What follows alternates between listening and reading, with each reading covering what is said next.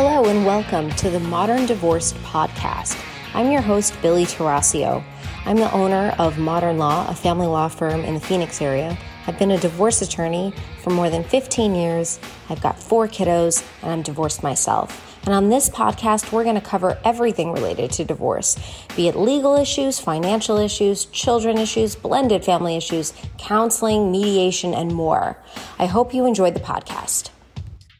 Hey there, it's Billy Tarasio from the Modern Divorce Podcast here with another episode, and I'm so excited to be joined by local certified divorce financial analyst, Shanna Tinjum. Shanna, welcome to the show. I'm so excited to be here, Billy. Thanks for having me. Absolutely. So, did I say it correctly? Certified Divorce Financial Analyst. You did, or CDFA for short. CDFA. Okay, let's start with what is a CDFA? That's a great question. So we are often in the financial world like me. I'm a financial planner by trade. Sometimes we're CPAs or other divorce specialists, and we're specially trained in the finance side of divorce, from splitting assets and their tax implications to coming up with settlements that work today and in the future, and just all aspects of the financial side of things. Fantastic. So you said you are a financial planner by trade. Mm-hmm. Is that correct? Yep. That's what I do for my quote day job. I work with clients that are going through divorce or after divorce as part of that practice. Okay. And when did you become a financial planner?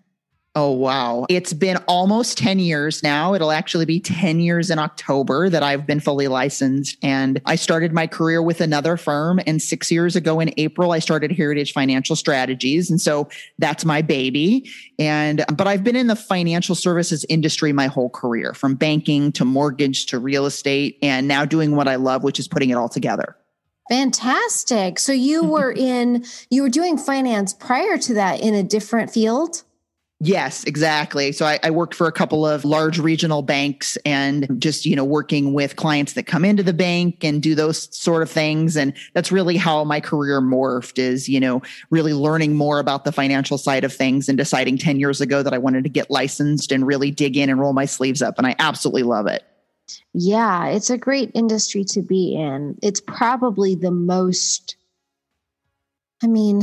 obviously child custody is of course crucially important, but next to child custody, figuring out your financial stability and security and a plan and a path moving forward often feels so difficult for people going through divorce, but it is just so crucial. So what drew you to this specialty? Yeah, that's a great question. I've been through divorce myself. And luckily, when I went through it, I was young and we were broke and we didn't have kids. So it was super easy, right? You take your car and student loans. I'll take my car and student loans, and we'll call it quits. But as I was practicing as a planner, I realized that isn't often the case. And so I was seeing a lot of people, women primarily, but not always, that had come to me after they had made the deal and the papers were signed, and in such a terrible situation that I just knew there had to be a better way. And so I started learning a little bit more about it. And that's really what drew me to wanting to be able to help folks during the process so they don't make those bad mistakes they can't undo later. I could not agree with you more. I was speaking with a gentleman earlier today who entered into an agreement to pay his former wife $12,500 a month for life. He is now 67 and retired, and of course does not have the income to pay his ex-wife $12,500. But that's just today. Those examples, women and men, those examples come across my desk and your desk every single day. So I want to talk today about who is a good candidate to be working with a CDFA. Yeah. Well, this sounds like a bit of a broad brush, but I think everybody should talk to one of us, and they may not need to engage us, but they can at least understand the stuff they should be looking out for. If they don't have a lot of assets, or, you have a fairly uncomplicated divorce like I had, you might not need to engage us, but there are certain things that you do need counsel on. Like if you're going to split a retirement account, pensions especially are complicated. If you're going to split other assets or give up one asset for another, those are folks that really, really need to talk to somebody like us and possibly work with us throughout the process. Mm-hmm. Yeah. So if you've got assets or if you're making some sort of a financial commitment, that's almost everybody. Now, the nice thing about child support is it's modifiable. If your circumstances change, you can always modify it. But you cannot modify property division. And if you agree to make spousal maintenance non-modifiable, then you cannot modify that. So tell me, like, if I were coming to you and let's just do a hypothetical. So I'm coming to you and I'm getting divorced and I'm representing myself. I don't want to work with an attorney. My spouse and I are mostly amicable. We've got a fairly complicated, like fairly sophisticated financial portfolio, but we're not fighting over everything. How would you begin your engagement? Yeah, those are some of the most challenging for us to work with, but a lot of fun. And so I usually engage with one or the other spouse. I can be an intermediary. That is not the position that I typically like to take.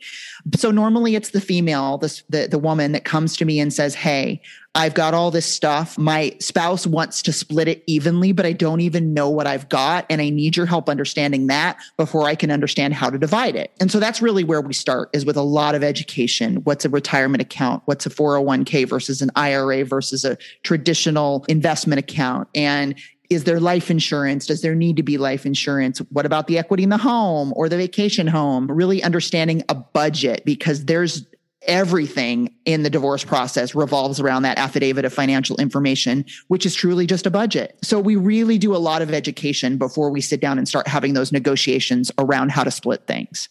Okay. And do you help with the budget? Yes, absolutely. We do. As part of that process, we do have a budget coach on staff that we can bring in if we need to, or maybe it's simply just going through the last couple of years of transactions. We look at the last couple of months and say, is this a normal situation? How much are the power bills, and how much do we spend in food, and how much are the kids' activities? Those are types of things that really seem overwhelming when you're in the midst of a divorce, but it's fairly easy for us to unwind. Okay. So I'm coming to you and I'm saying, we want to get a divorce. I want to keep the house. He's going to take the retirement. They're about the same. What do you tell me? Yeah.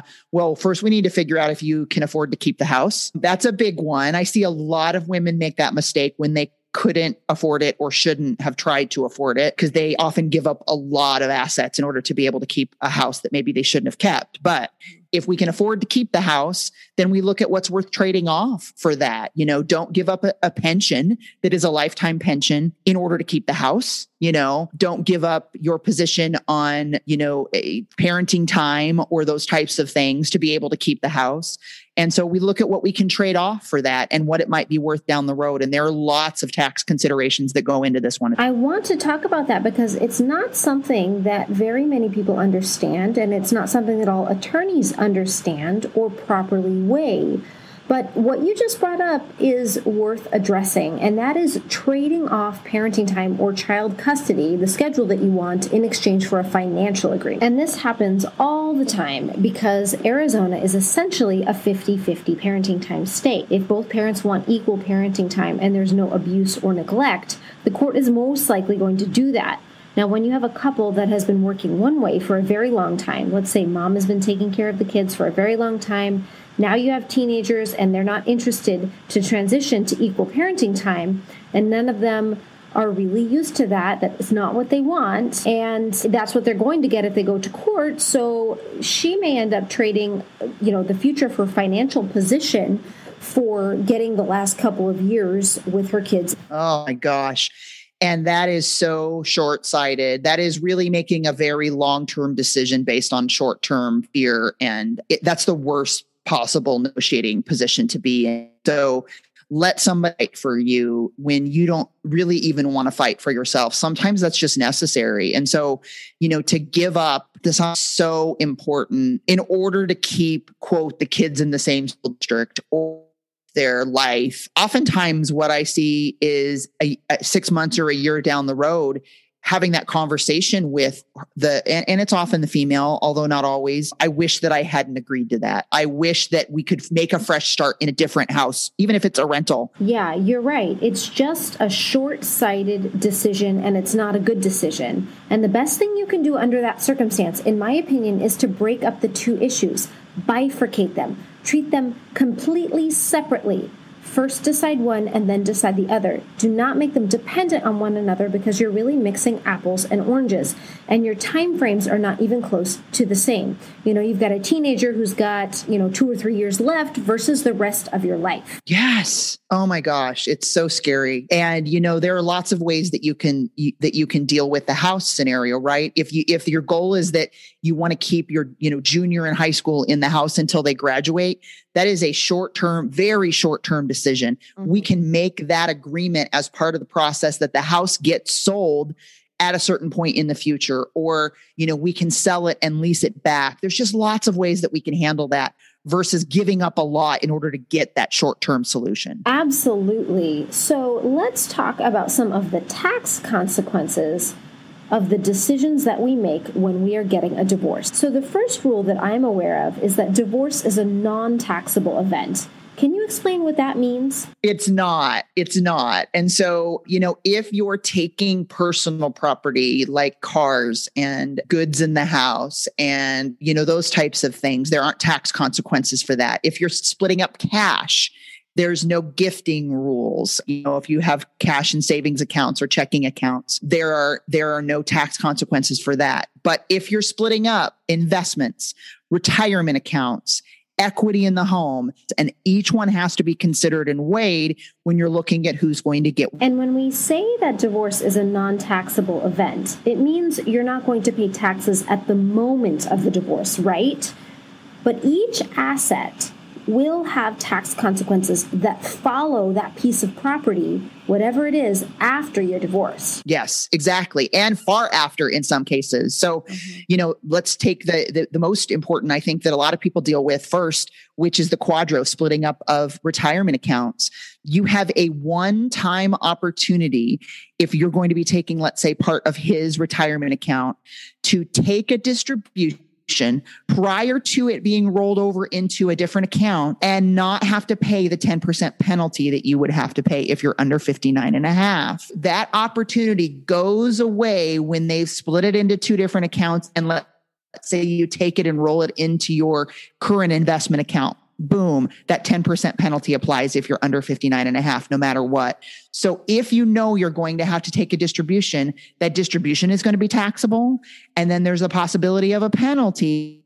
Do it right from the get-go. Okay, I want to make sure I understand this. So I can't take my retirement account that I'm getting in the QDRO. I can't take my portion from the QDRO and move it into a different retirement account that I already have without being taxed at that moment. If you move it into a retirement account that is a like retirement account, it is not a taxable event. However, if you want to take a distribution from it and you're under the magic 59 and a half, that's when it's taxable and possibly penalized if you don't do it right. Right. Okay. And I've heard that some people take advantage of that opportunity to take that money out without the penalty in order to pay off debt. Do you advise that or not?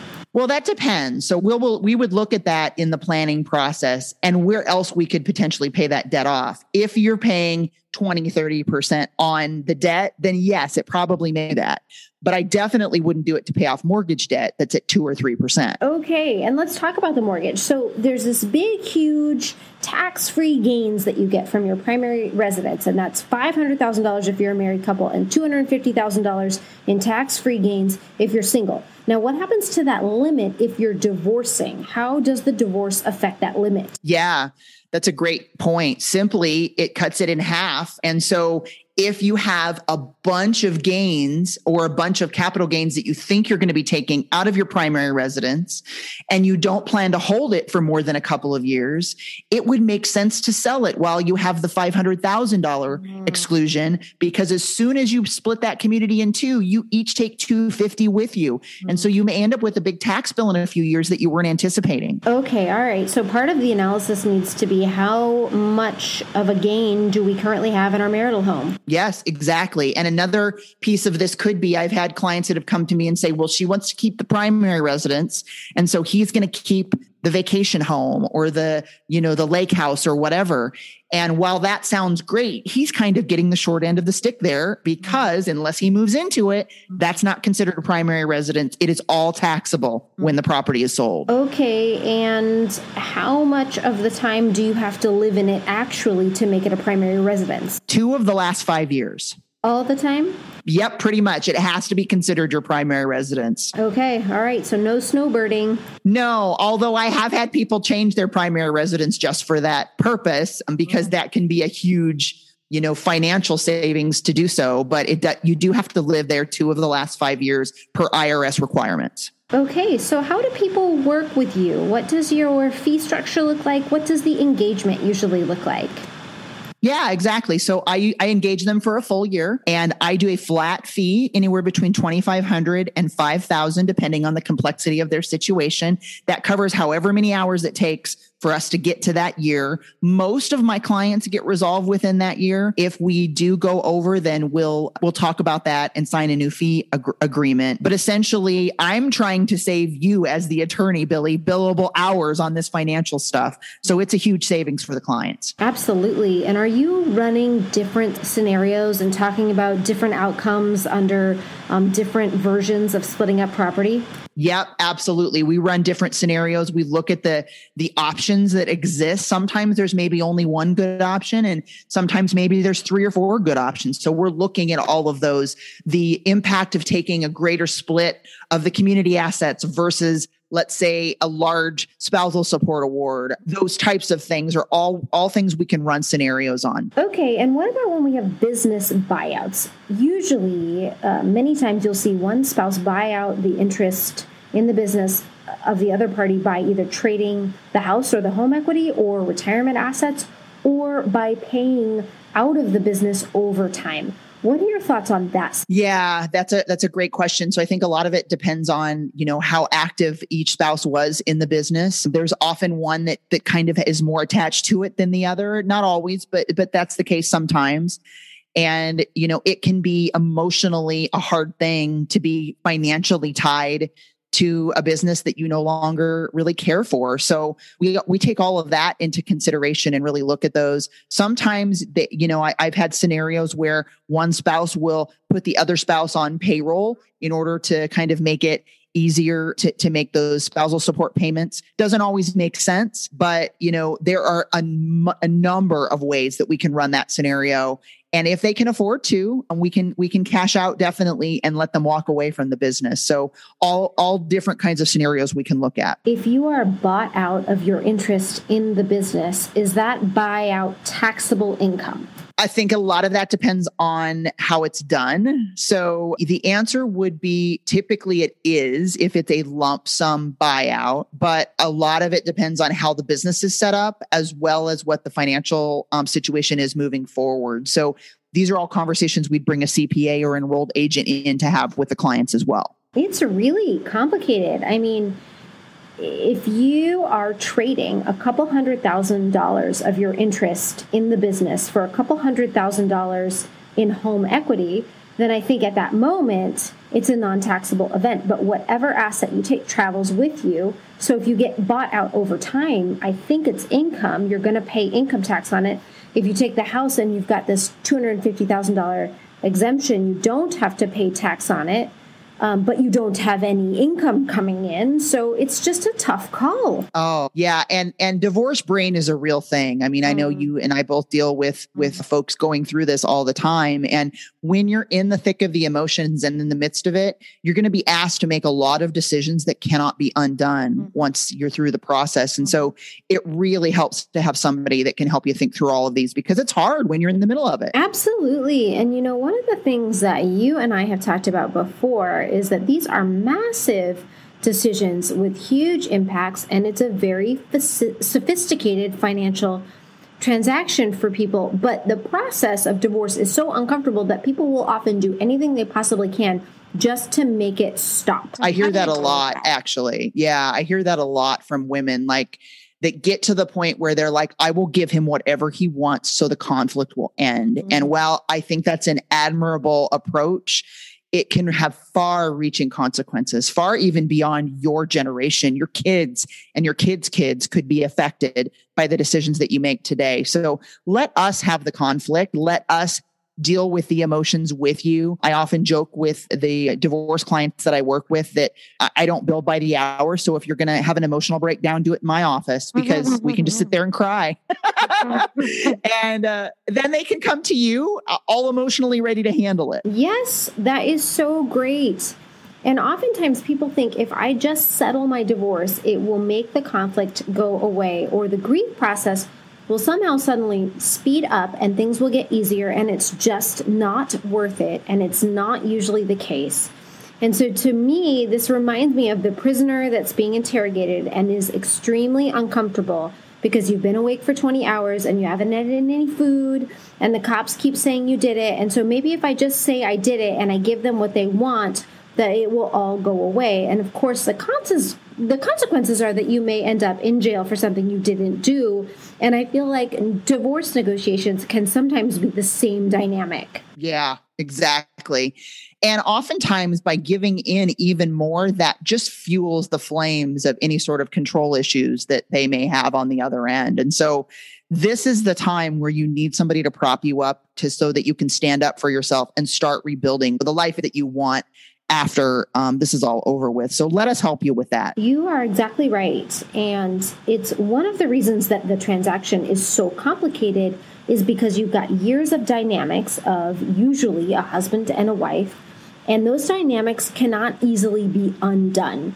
It's hard to all of a sudden wake up one day and set boundaries that you wish you would have set 10 years ago. And really, one of the best tools that you have is getting advisors and people to stand in between you and the other person. And one of the things that I love so much about you as a CDFA is you're not billing by the hour, so it's not cost prohibitive, right? Oh gosh, yeah. And that